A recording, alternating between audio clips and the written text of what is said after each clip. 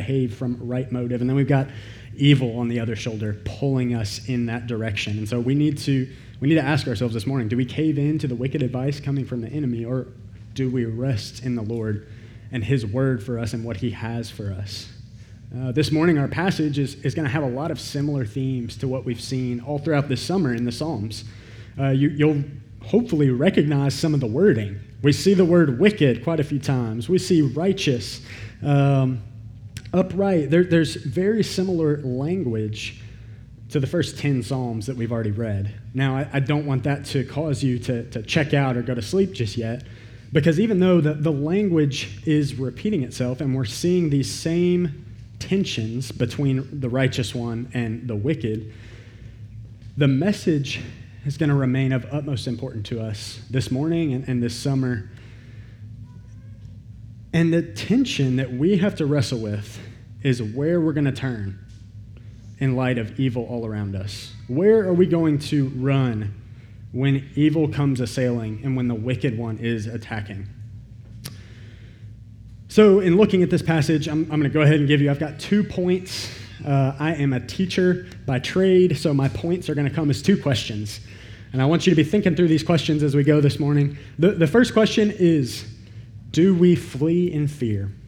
That's our first response that we can have. As we dig right into the passage, David starts by kind of setting the stage and setting the platform in his own mind. In the Lord I take refuge, right? He's reminding this truth to himself before we even hear the advice from the wicked. In the Lord I take refuge. In the Lord I take refuge. He's trying to set his mind already on what is right and what is good for him to think on.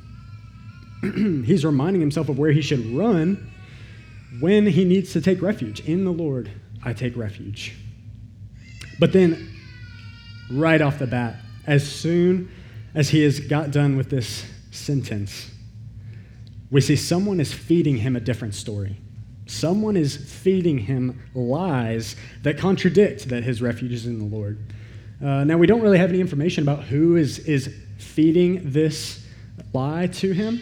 We don't know who's holding the dialogue with David, but to be quite fair, it doesn't really change the point of the conversation.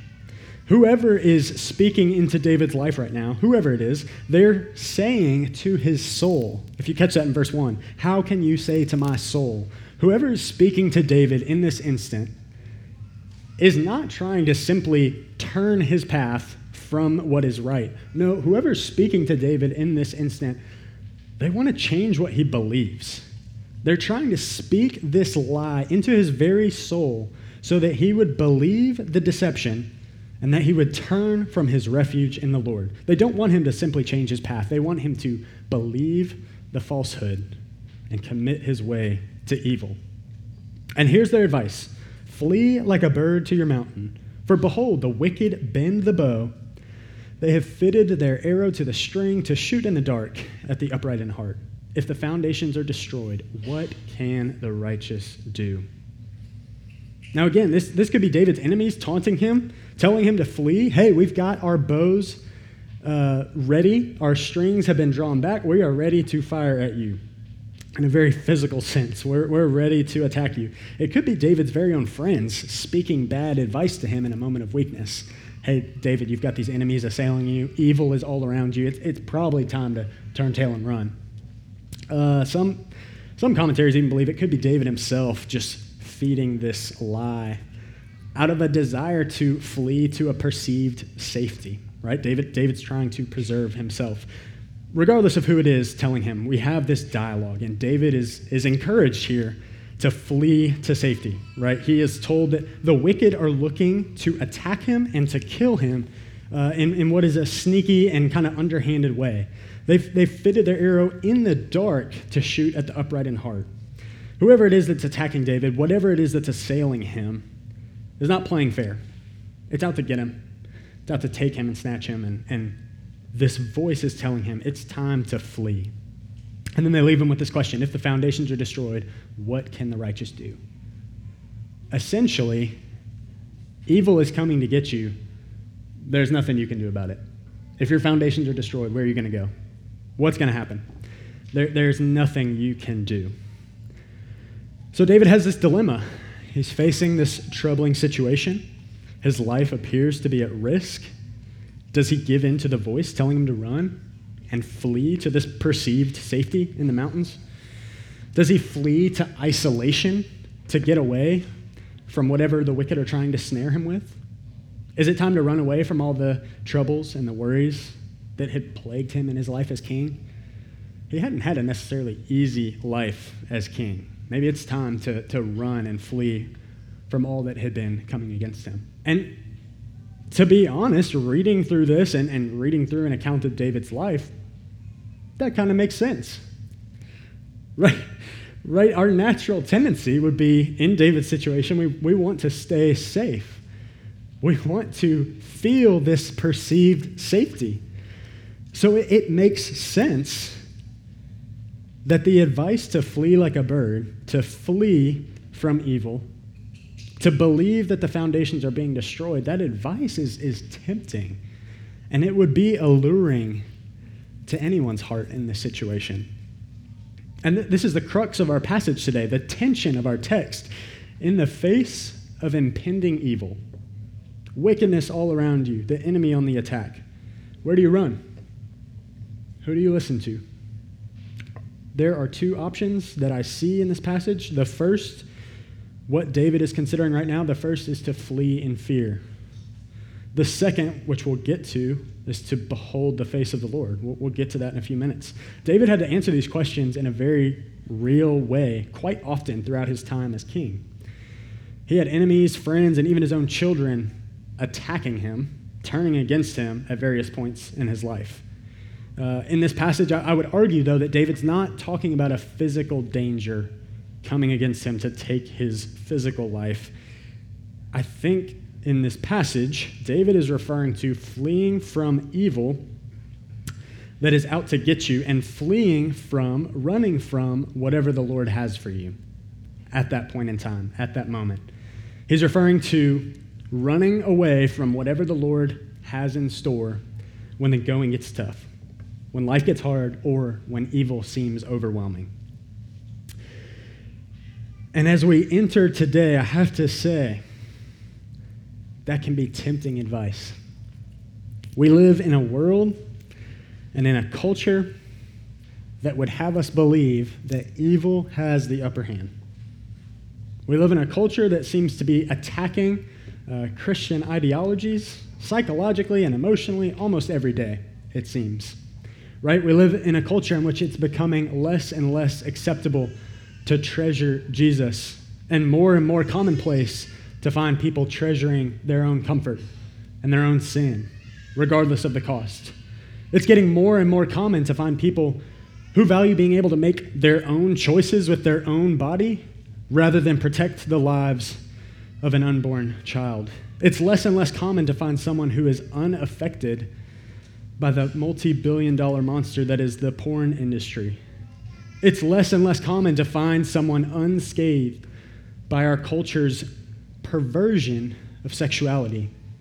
We live in a day and an age where evil is pressing all around, everywhere you turn. And it would be tempting to heed this advice to run. It's time to turn tail and run. Evil's too much. Can't stand up against it. Probably time to save myself. Maybe you come in here this morning and you feel the weight of evil. Maybe this morning you are overcome with anxiety and depression that can come in waves and just crash down on you. Maybe this morning you are just living for the next drink or the next pill, whatever addiction has your gaze. Maybe this morning you are feeling the weight of health issues of a spouse or a child that you can't seem to figure out.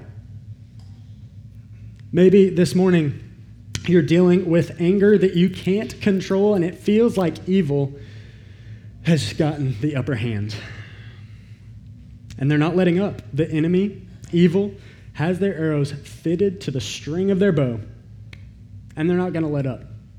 They're not going to turn their targets away just because we're feeling overwhelmed. So, Where do we run? Where do we turn? Who do we listen to? Do we listen to the voice in the back of our heads telling us it's too much of an uphill battle? Do we flee to a desolate place, away from the evil, away from the wickedness, and bury our head in the sand to avoid the arrows of the enemy? Is it time for Christ Fellowship to buy a big plot of land out in the middle of nowhere and just go live safe, away, isolated? We'd be safe. We'd be out of harm's way. We could exist and treasure Jesus together away from evil. If the foundations are destroyed, what do we do? What can the righteous do? What hope do we have? And really, that's the underlying issue in our passage today. That's the question we have to beg of ourselves. Do I believe this? Am I listening to that guy on my shoulder telling me that evil's too much and that I don't have any hope? My foundation is destroyed? Or do we turn our attention with David like he does in verse 4? Luckily, David would believe, and I pray that we see and believe this morning, the foundations aren't destroyed. Now, at times it may appear or feel like the foundations are shaky, like we're wavering on them. You may feel unsteady, but I can promise you there is one foundation that cannot be destroyed. In response to this question that the enemy poses, David turns his gaze to the foundation that never wavers and never shakes. So, we're going to follow David's gaze and turn our attention there. And so the next question, the next place we can run is if we're not fleeing in fear, what's the other option? And David has for us, if we're not fleeing in fear, are we beholding his face? Okay, so David turns in verse 4, and we've got the guy on his other shoulder telling him where to look, where to run, and it's not away from evil. Really, it doesn't look like he's telling David to run anywhere. Rather, we read this: the Lord is in his holy temple. The Lord's throne is in heaven. His eyes see, his eyelids test the children of man. So David takes these tempting thoughts and advice, and he shifts his focus. And so we're going to do the same.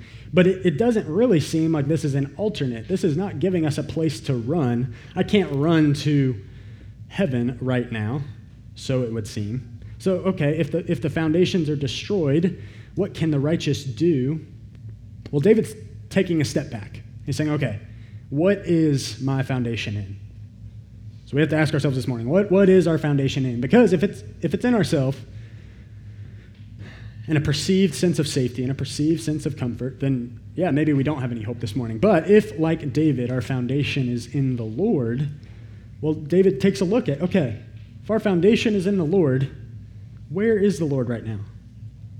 The Lord is in his holy temple. His throne is in heaven.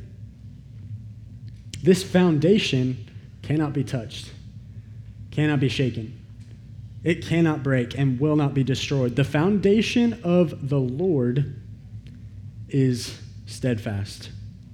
So this morning, if your foundation is in the Lord, David is, as he's turning his gaze to this foundation, he's reminding himself of the truth that when evil comes knocking, trying to convince you that your foundation is shaking or destroyed and you don't have any hope, it's just a lie. Our foundation can never shake. It will never shake. And in fact, David takes it one step further. He says, not only is the Lord on his throne, in his temple, in fact, he is in control of whatever is going on around you. It says the Lord tests the righteous, even when it looks like evil is all around you. It looks like the wicked have the upper hand. No, the Lord's really in control. He's working through that scenario, through that situation. He's testing our faith and our resolve, and he's testing all of mankind, we read in verse 5. He's testing to determine who is righteous and who loves wickedness and violence. So the Lord is in control even of your troubles and your trials. David's painting a picture here of a Lord who is not only a foundation that can never be destroyed, but a Lord who is fiercely opposed to evil and to wickedness. And so, again, this doesn't really seem like a place to run in light of the first few verses that we're telling David to flee. But David keeps going here. He's going to keep pushing on and reminds us of why is the Lord fiercely opposed to evil. We're going to look down at verse 7 here. The Lord is righteous. He loves righteous deeds, and the upright shall behold his face. So why is the Lord fiercely opposed to the wicked and the violent? Why is he going to rain coals on the wicked and fire and sulfur and a scorching wind? That will be the portion of their cup. Well, it's because the Lord is righteous. To be righteous literally means to be free from guilt or sin. So the fact here that the Lord is righteous means that he cannot be with wickedness and evil and sin. There's no rectification there. You cannot bring those two together. The Lord is righteous, and so there will be no wickedness, no evil in his presence. And David delivers to us this promise for those who are upright or righteous as well. He says that the Lord loves righteous deeds and that the upright will behold his face.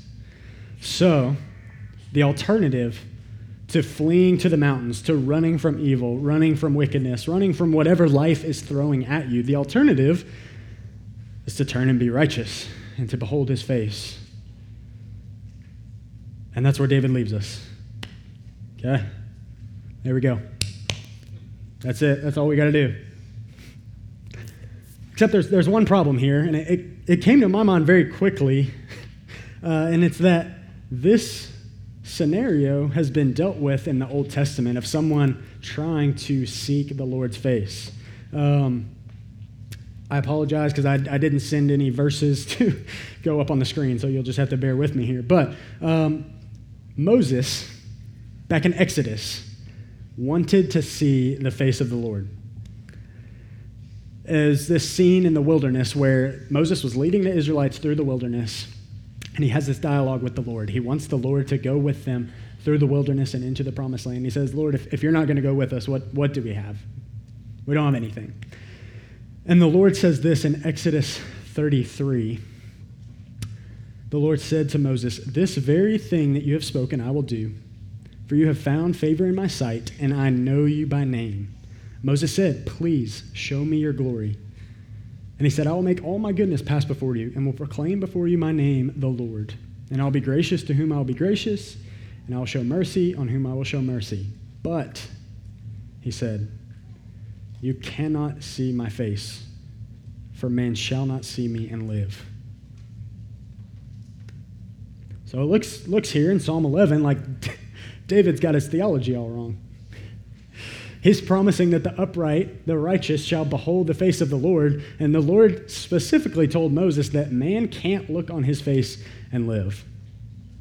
So we have what would appear to be two truths opposed to each other, one from Exodus where Moses is delivered this warning from the Lord, and then one from our psalm today is a promise that the upright will behold his face. And you think, okay, well, maybe Moses just wasn't righteous enough. Maybe he wasn't upright enough and he couldn't behold the face of the Lord. Well, if we look ahead a few chapters in Psalms, David himself writes this in Psalms 14. He says, "The Lord looks down from heaven on the children of man to see if there are any who understand, who seek after God." Okay, so the Lord's looking down. He's testing, trying to see if there's anyone righteous, anyone seeking his face. And he comes to this conclusion: they have all turned aside.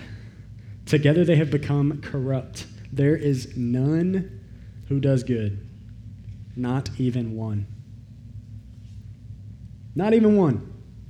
So we're kind of left in a bind this morning. What do we do with all this? We can't have all turned aside and none of us done any good and then still look at this promise in Psalm 11 and hope that that holds true of us. That's not how it works. Right? Righteousness is to be free from guilt and free from sin, to follow moral and divine law. And we read that the Lord looks down from heaven and sees that everybody has turned aside. Nobody does good, not even one. So these two truths can't both be true, it would seem. We can't be promised here that the righteous will see the face of the Lord, and then we're told that nobody is righteous. So how can we hope to be righteous this morning? How is David's promise here good news? How is this an alternative to fleeing from evil? Well, luckily for us, that's the end of this psalm. It's not the end of the story. You see, David, under divine inspiration here, is pointing us ahead to a truth that he couldn't even begin to comprehend at this point in time.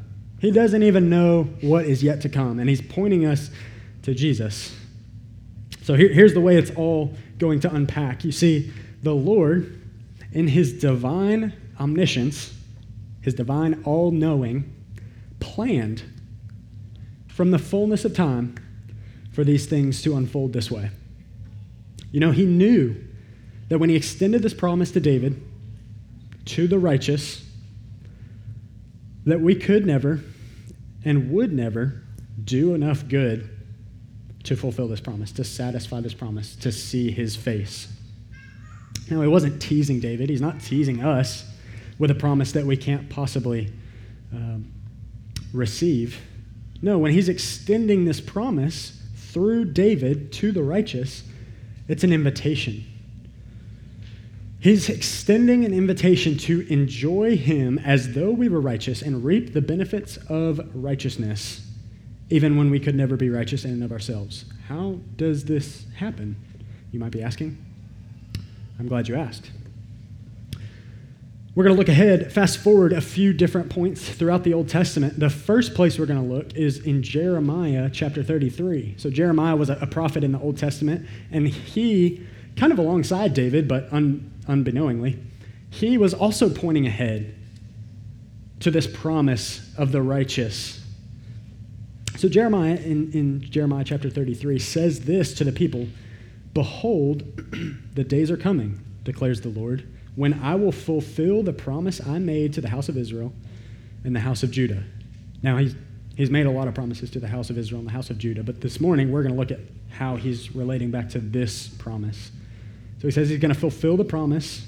"In those days and at that time, I will cause a righteous branch to spring up for David, and he shall execute justice and righteousness in the land."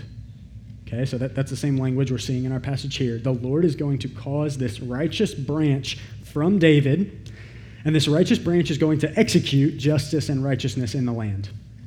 "In those days, Judah will be saved, and Jerusalem will dwell securely. And this is the name by which it will be called, it being the branch. The Lord is our righteousness." So Jeremiah, unbeknownst to himself, is also pointing ahead to the fulfillment of this promise that David gave, that the upright shall behold his face. And Jeremiah is saying there's going to be one that's going to come that will be our righteousness. The Lord is our righteousness. Okay, so all that happens under the old law, the old covenant. None of those people saw its fulfillment. And then we fast forward ahead to a letter that Paul wrote to the church in Corinth. In 2 Corinthians, Paul tells us how all these promises came to be, how all of this unfolded. So in 2 Corinthians chapter 5, verses 20 and 21, Paul writes this. He says, "Therefore we are ambassadors for Christ, God making his appeal through us. We implore you on behalf of Christ, be reconciled to God." At which point the church in Corinth is like, okay, but how are we reconciled to God if we're not righteous? We're separated from God because he is righteous and we have turned aside. We are wicked. Paul follows up and says, "For our sake, he made him to be sin who knew no sin, so that in him we might become the righteousness of God." Do you see it? Don't miss this morning. God the Father planned from before time, from the fullness of time, to send his Son to become sin for us, so that if we're in him, we can become his righteousness. In which case, the promises that David's giving us here can be true. We can behold his face. The very righteousness that David was pointing us to in Psalm 11, the righteousness by which we need to enter the presence of God, to look upon his face, to behold his glory, God wants you to enter into his presence this morning. He wants you to gaze upon his beauty and to see his glory and to look upon his face. But he knew that we couldn't do it if we were left to our own devices. He knew we were helpless. He knew that we were broken. And he knew that we would be tempted by the lie to flee from evil because evil is going to overcome. He knew all of this. So he sent Jesus to bear the punishment and the wrath for our sin. He handled everything that's described in verses 5 and 6. He handled the portion of the cup of the wicked for us. It says the Lord, his soul hates the wicked and the one who loves violence. Let him rain coals on the wicked. Fire and sulfur and a scorching wind shall be the portion of their cup. Jesus took that for us so that we could become his righteousness and behold his face. Okay? But he wasn't left in that. He wasn't left in this portion. And that's good news for us this morning. He took the portion of the cup that we should have drank. He drank it in its fullness, died, and was buried. But he wasn't left there either. He rose again. He rose from the grave, conquering death, conquering sin, ascended to heaven, and is seated at the right hand of the Father in his holy temple, at the right hand of the throne. Right now, he is living to make intercession for those who would be righteous and see his face. You see, it's this beautiful exchange that we have no business taking part in, but he has blessed us with the blood of his Son to cover our sins, with the intercession of his Son so that we can come into his presence. And then he has blessed us with his lavish grace so that this promise in this psalm can be true of us this morning. So we need to rejoice in this truth this morning. Christ Fellowship, if you are in Christ, you can behold his face. You can see his glory. We're going to see in just a minute his glory that can't be fathomed, can't be described adequately because words cannot do justice what we have the privilege of beholding. And so that's how this promise that David has, that's how it's good news for us. Not because we can earn it, not because we can do anything to achieve it, but because the Lord has sent his Son to make a way for us to behold his face. And that's the answer for where we turn, where we run, when it feels like evil has the upper hand, when it feels like wickedness is pressing on us. We run to him. We run to behold his face because he's made a way for us in Jesus. Now, with this rejoicing this morning, there's a somber warning to go with that. Friends, if you're not in Christ, then the promises that David delivers, this alternative, it's not true of you. If you're not in Christ, you can't be righteous and you will not be upright enough to behold his face. Rather, for you, verses 5 and 6 will be what is true. In and of ourselves, that is all we deserve. That is all we can earn. So let that be a warning, but you're not without an invitation this morning. There is an invitation for you, just like for those of us who are in Christ, that he sent his Son to make a way for all sinners to behold his face. He made the path for anyone who would come and behold him to come by Jesus. The Lord wants you to come to him. He invites you to taste and see that he is good and to seek his face. He wants you to treasure him forever for his glory and for your joy. So if you have not seen and tasted that he is good, if you have not entered into his presence and beheld his face, I pray that you would wrestle with these questions this morning. Where do you run to? Now, for those of us who have tasted and seen that he is good and have entered into this blessing, it's my prayer that this sermon and that all the sermons from the Psalms this summer would make the gospel even sweeter to us. It's my prayer that this psalm would drive us to the throne, that we would throw ourselves before him and pray that he would give us a glimpse of his face here on earth. His face is the greatest thing that we could ever long to see. And I pray that he would allow each of us to see it, even just a glimpse, and that he would capture our gaze until that day when we will see him fully, when we will be united with him. You see, the upright will behold his face is a promise that is already but not yet fulfilled for us, right? We already get to experience this relationship with him, but it is not yet fulfilled to its fullness. There will be a day when we will fully see his glory and his goodness in his face. Right now, we just get a glimpse. But John tells us a little bit of what it's going to be like in Revelation. John writes this, "And I saw no temple in the city, for its temple is the Lord God, the Almighty, and the Lamb. And the city has no need of sun or moon to shine on it.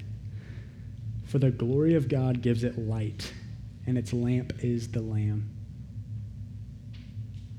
The new heavens and the new earth are not going to have a sun or any light source because our light is going to come from the glory that is emanating from his face. And he invites us into that. He invites us to behold that. So this morning we need to ponder these questions. Who are we listening to and where are we running when evil is all around us? Because it is. Evil is pressing in from all around us. Are we going to, like David, push off the evil voice that would have us turn aside and flee to isolation? Or, like David, are we going to run full force to the throne? We're going to behold his face. Let's pray. God, I pray this morning that you would let us catch a glimpse of your glory. God, would you let us taste and see that you are good? Lord, would you captivate our gaze so that nothing else would satisfy? God, would we look on your face in wonder because you are wonderful? Lord, words don't do it justice, so I pray that you would, God, work in each of our hearts this morning to have us longing for you, longing to treasure Jesus, and God, that you would keep us steadfast until that day when we will behold your face fully. Lord, we praise you for the gospel and for this promise that can be true of us in Christ. God, we pray that we would rejoice in this gospel for our joy and for your eternal glory. I pray these things in Jesus' name. Amen.